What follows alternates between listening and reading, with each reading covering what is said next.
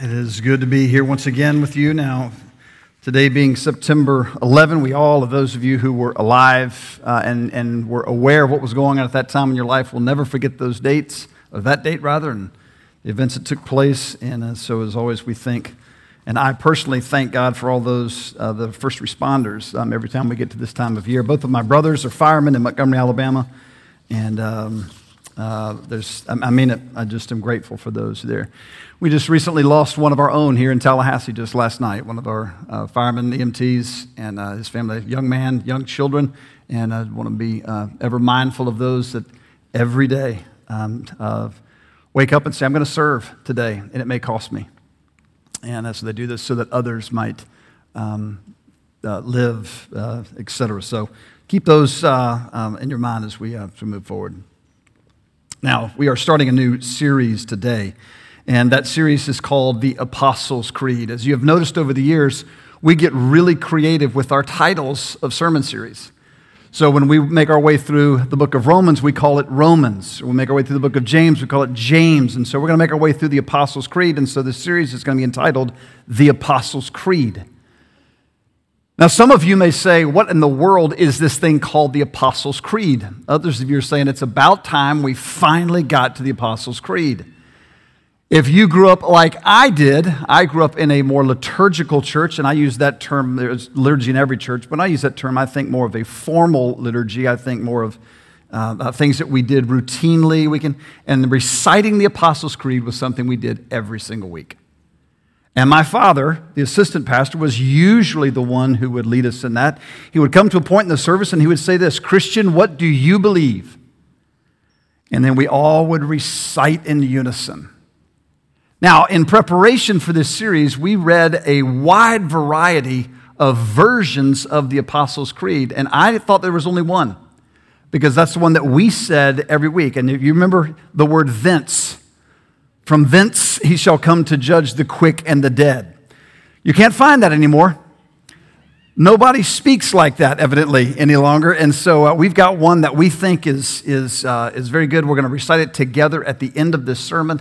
But we've got one that we're going to recite over and over again as we make our way through this series. Now, the question comes up, why in the world would we make our way through the Apostles' Creed? Please hear this. The Apostles' Creed is from the past. It is not relegated to the past.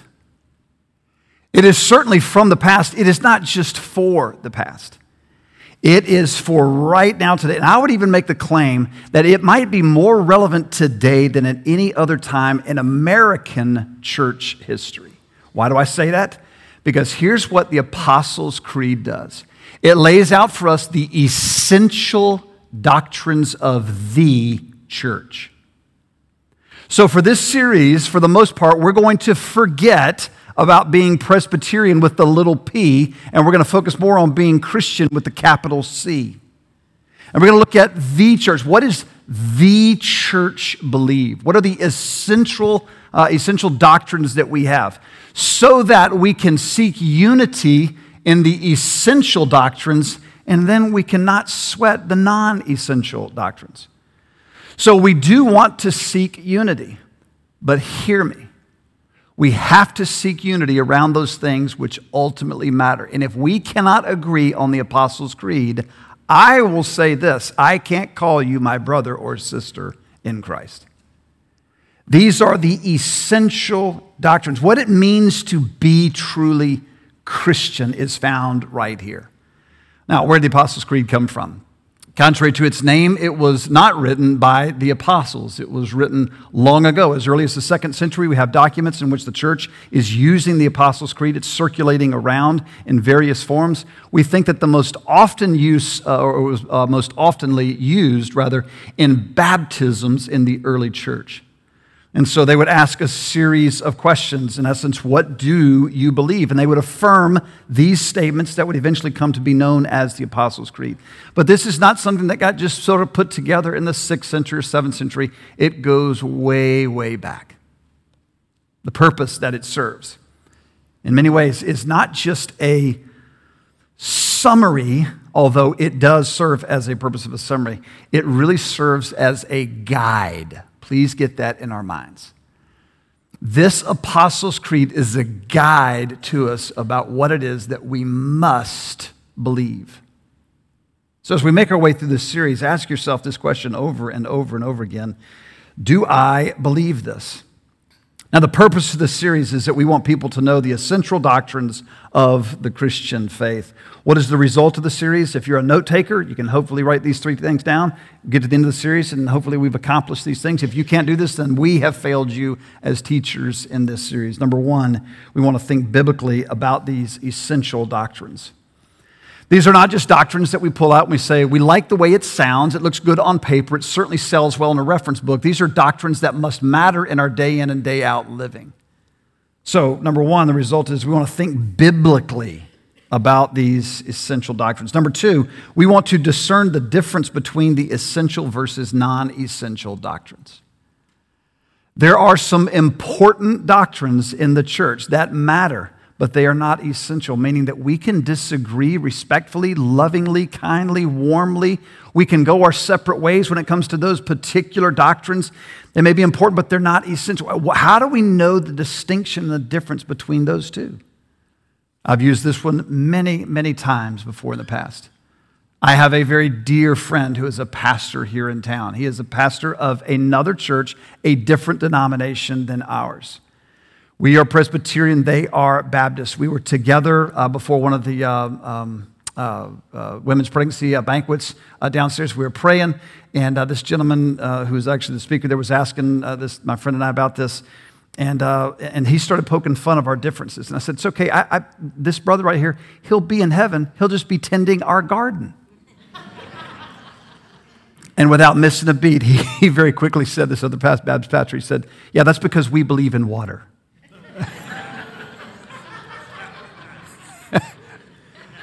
Okay, we can have fun, and you rightfully should laugh at Christian humor. But when we get to the essential doctrines, if you don't think that Jesus is God, now we have a real problem. There are essential versus non-essential doctrines, so we want to seek unity in the essential doctrines while all the while embracing diversity. So 1, think biblically about the essential doctrines. Number 2, discern the difference between the essential versus non-essential doctrines. And then finally, number 3, at the end of this series, we hope that you can embrace the larger evangelical church. You know, my greatest frustrations in coming from the city where I came from previous to coming to Tallahassee, large city, more mega churches in that one city per capita than any other city in the world. One of my greatest frustrations there was that the people of God constantly competed with one another. Oh, you go to so-and-so's church. You mean the Jesus' church, where so-and-so happens to serve? Oh, their music there, they are incredibly talented. Yes, enjoy it. Soak it up. Worship well. I'm telling you, there were Christians, genuine Christians, those who had surrendered their life over to the lordship of Christ, who would rejoice when churches began to fall. That is sick, and it is evil. Now, do you remember when Jesus one time looked at Peter, who was a believer, not fully mature yet, not understanding everything that he needed to understand, but he was a follower of Jesus. One time, Jesus looks at him and says, "Get thee behind me, Satan." In other words, Peter was being used as a believer in that moment for evil purposes. And that can go on in the church as well. Genuine, Jesus-loving, Spirit-filled, God-honoring Christians can be used by the evil one in any given moment. So we want to embrace the larger evangelical church, not throw darts at the larger evangelical church. Please hear me. Please hear me. When it is appropriate, I will indeed address things publicly in regards to gross and heinous theological teaching from other places. I will. But by and large, I hope what you hear from me is we want to embrace the larger evangelical church.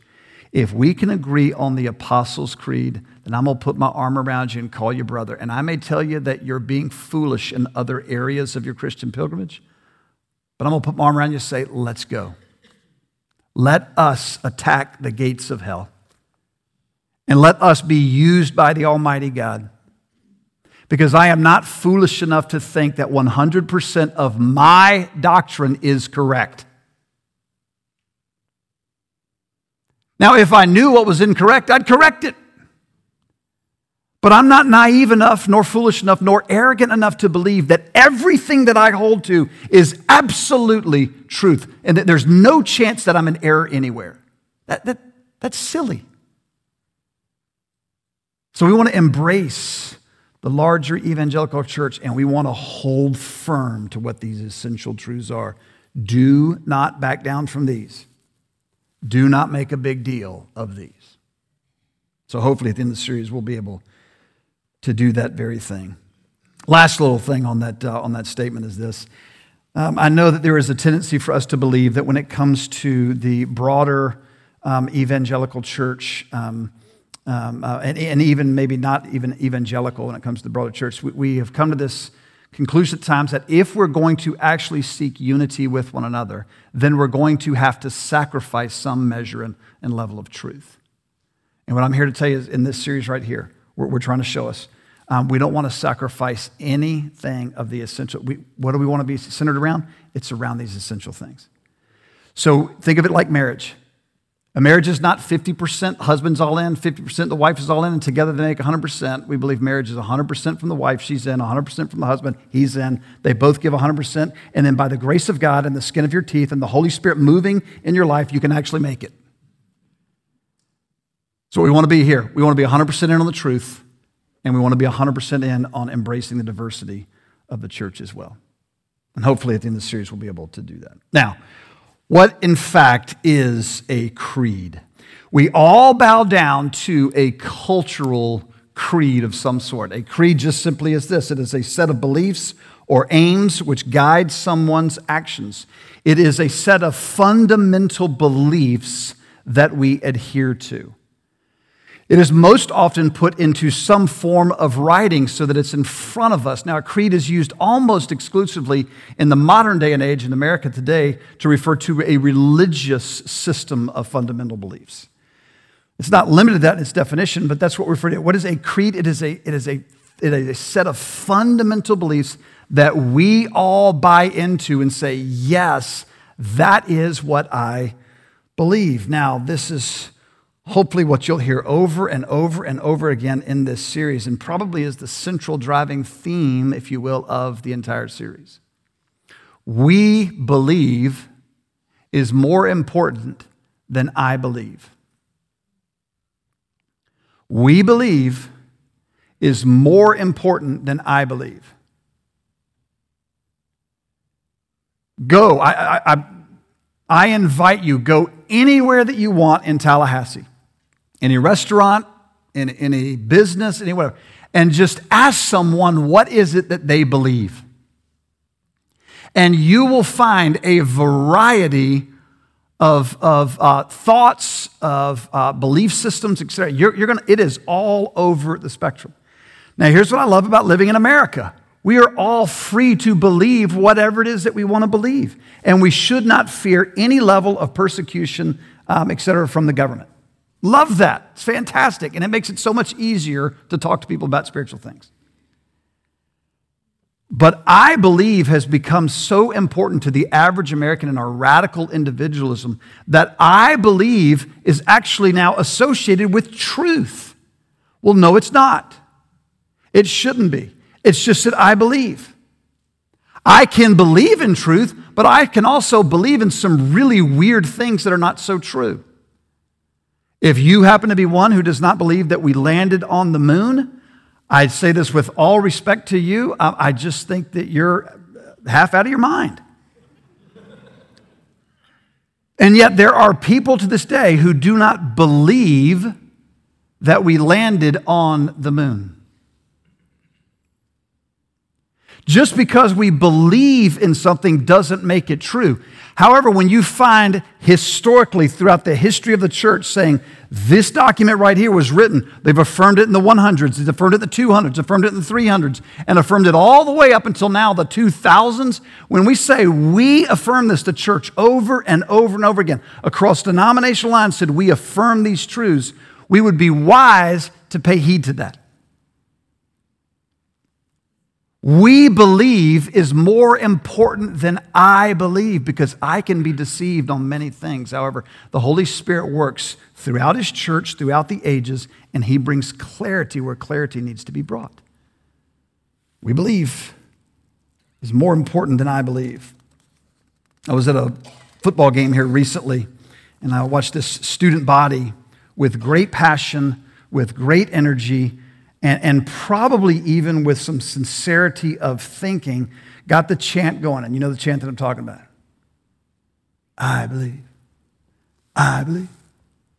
I believe that we will win. I believe that we will win. And the student section's erupting, and it's great. The band gets in, the cheerleaders are going nuts over there, and parents in the crowd are saying, I believe. Here's the problem. It was 35-3. I love the passion. I love the energy. I'm telling you, you're not believing truth right now. Could you come back? I guess it's theoretically possible. It was not very likely when you're getting kicked like that in the entire first half, and then they came out in the second half and got kicked just as bad. So it ended up being 60-20. But I believe. What is it that we believe? What is belief? Now, just very briefly, this is an introduction. We're not looking at anything in depth this morning. That will come as the weeks make their way on. But what is it that we say we believe in? Faith. Now, the Scripture points out two types of, uses faith in two different ways. There is the faith, and then there is our faith. The faith is described to us in a few different passages. Jude 1, there's only one chapter. Verse 3 says this, Beloved, although I was very eager to write you about our common salvation, I found it necessary to write appealing to you to contend for the faith that was once for all delivered to the saints. What is the faith that he's referring to? He's referring to the system of belief, a summary of Christian thought and belief. It was given to us by the apostles in their teaching. It was affirmed throughout the church. It was guarded and protected. It is the faith that is being handed to them. It is the faith that we hope to instruct everyone here in. We do that in a variety of ways. We do it through small groups where you're instructing one another. There's discussion, etc. We do that through formal classes. We do that through Sunday morning preaching. The faith is what is the Christian faith. Paul says it again in Galatians. They only were hearing it and said, He who used to persecute us is now preaching the faith he once tried to destroy. This is referring in reference to Paul, who was in the business of stoning Christians, of killing Christians until the great light came, hit him. Jesus speaks to him, turns his heart around, and now he does no longer fights against the faith, but fights for the faith. Mentions it one more time to another pastor, a younger pastor, Timothy, 1 Timothy 4:1. Now the Spirit expressly says that in latter times some will depart from the faith by devoting themselves to deceitful spirits and to teachings of demons. Here he's referring to the entirety of the system of Christian thought, doctrine, etc. The way a Christian lives, conducts, believes, etc. It's called the faith. Then there is your faith, my faith, our faith. And the best place in the world to go to see this, we could walk in many different places in the Scripture. The best place to go is Hebrews chapter 1. Now, because I've memorized this in the old NIV, I just can't read it in any other translation. But Hebrews 11:1 says this, faith is being sure of what we hope for and certain of what we do not see. Many theologians have pointed out rightly that we should resist taking this as an absolute definition of faith, and we should view this more rightly as a description of faith.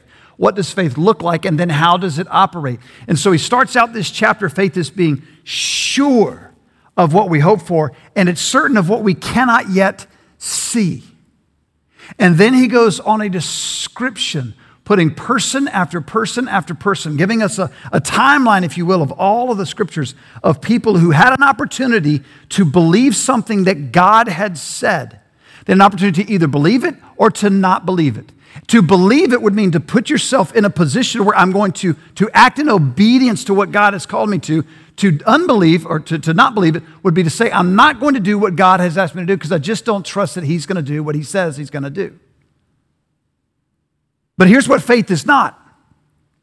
Faith is not passive. Faith is active.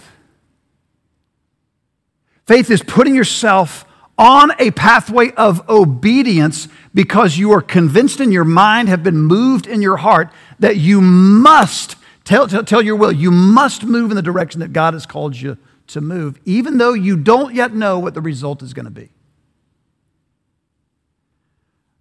What is it that we believe? What is it that we have faith in? Oh, please hear this. Faith is not about believing a certain outcome will occur. Faith is about believing that a God is going to be true to who he says he is. How do you as a family deal with the fact that your husband, your father, has been sacrificially giving himself over to people for years and years and helping others escape fires and bringing folks back to life, and then they're just gone in a car wreck? How do you deal with that? You don't have faith in a certain outcome. You have faith to believe, God, you have to be you to us right now. Because if you're not you to us right now, we are not going to make it. And so what am I going to do? As an act of faith, I'm going to continue to pursue you. I'm going to get up. I'm going to read. I'm going to pray. I'm going to put myself in the body of Christ. I'm going to reach out and listen. I'm going to feel free to emote. I'm going to come to you with my anger and my frustration because I know that you, God, can handle it. Faith is not belief in a certain outcome. It is trust that ultimately God is who he says he is. And I don't always agree with this particular theologian, but this is a great quote from Karl Barth. He says this: faith is trust in the divine faithfulness. Faith ultimately is trust in God's faithfulness. Not that it's all going to work out the way that I want it to work out. I had to come to grips with this several years ago as we were battling a certain physical illness. I had to come to the place, and it can say eventually the Lord did bring me there. It was a painful process, but I had to come to a place where I'm not believing that my or my loved one's body is going to be restored to health. Come to the place where I just believe that God is going to be faithful no matter what happens to my or someone else's body. He will give me the grace to live life, not just survive life, but to thrive in life. Soren Kierkegaard, I think, sums this up the best as we are inching towards the end here. He says, as you have lived, so have you believed. See, belief is moving forward. Belief, saying I believe, is saying that I agree and I will move in this direction. I believe is not just simply an intellectual assent to a set of facts. Belief is moving in a particular direction, even though I don't have a guarantee that what I want is going to happen. Belief, at the end of the day, is trusting. It is accepting, it is embracing who God is based on what he has said. Let me say it again. Belief ultimately, or trust, faith is ultimately belief in who God is based on what he has said. And if you have not yet come to the place in your spiritual pilgrimage where you're finding it very, very challenging to believe that God is good, that day is coming. Not because God gets excited about that, because life is hard. And Jesus gave us a promise. In this life, you're going to have trouble. But take heart, because I've overcome the world. He goes on to say, I'm telling you, I will never leave you, and I will never forsake you. Now, you're going to have moments in your life in which you're going to feel like, yeah, right, God, you're never going to leave me or forsake me. It is going to be so unbelievably painful, but belief is moving in the direction of God once again, even though I am angry with him, frustrated with him, confused, bewildered maybe even about life. Belief is moving towards the person of God because I'm going to choose to believe that what he says about himself in his word is true. And if it's true, I'll walk. See, when the church throughout the ages have said, I believe, to start out this Apostles' Creed, what they're not just simply saying is this: yeah, I think there's some facts that are true in what we're about to say. What they're saying is, and the rest of what we're about to say, I believe I'm going to alter my life, I'm going to orient my life such that I'm pursuing the person of God as if all these things are true. Can I ask you a question? Sincerely, it's a rhetorical. What do you believe? Based on what it is that your mind has seen to be true, based on what your heart has experienced, what direction is your life moving in?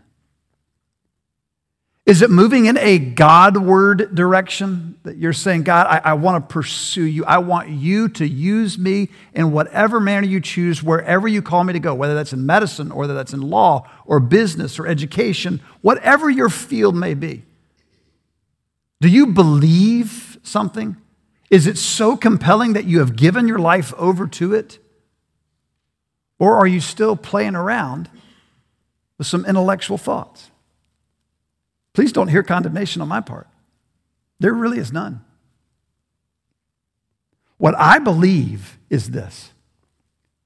I believe that God is so great, so satisfying, so good, so righteous, so holy, that if you will taste, you will see how good he is. And if you will surrender the controls of your life and pursue him with a reckless abandon, regardless of the circumstances in your life, you will experience something that you can't find anywhere else in all of life. I really believe that because I have really experienced that.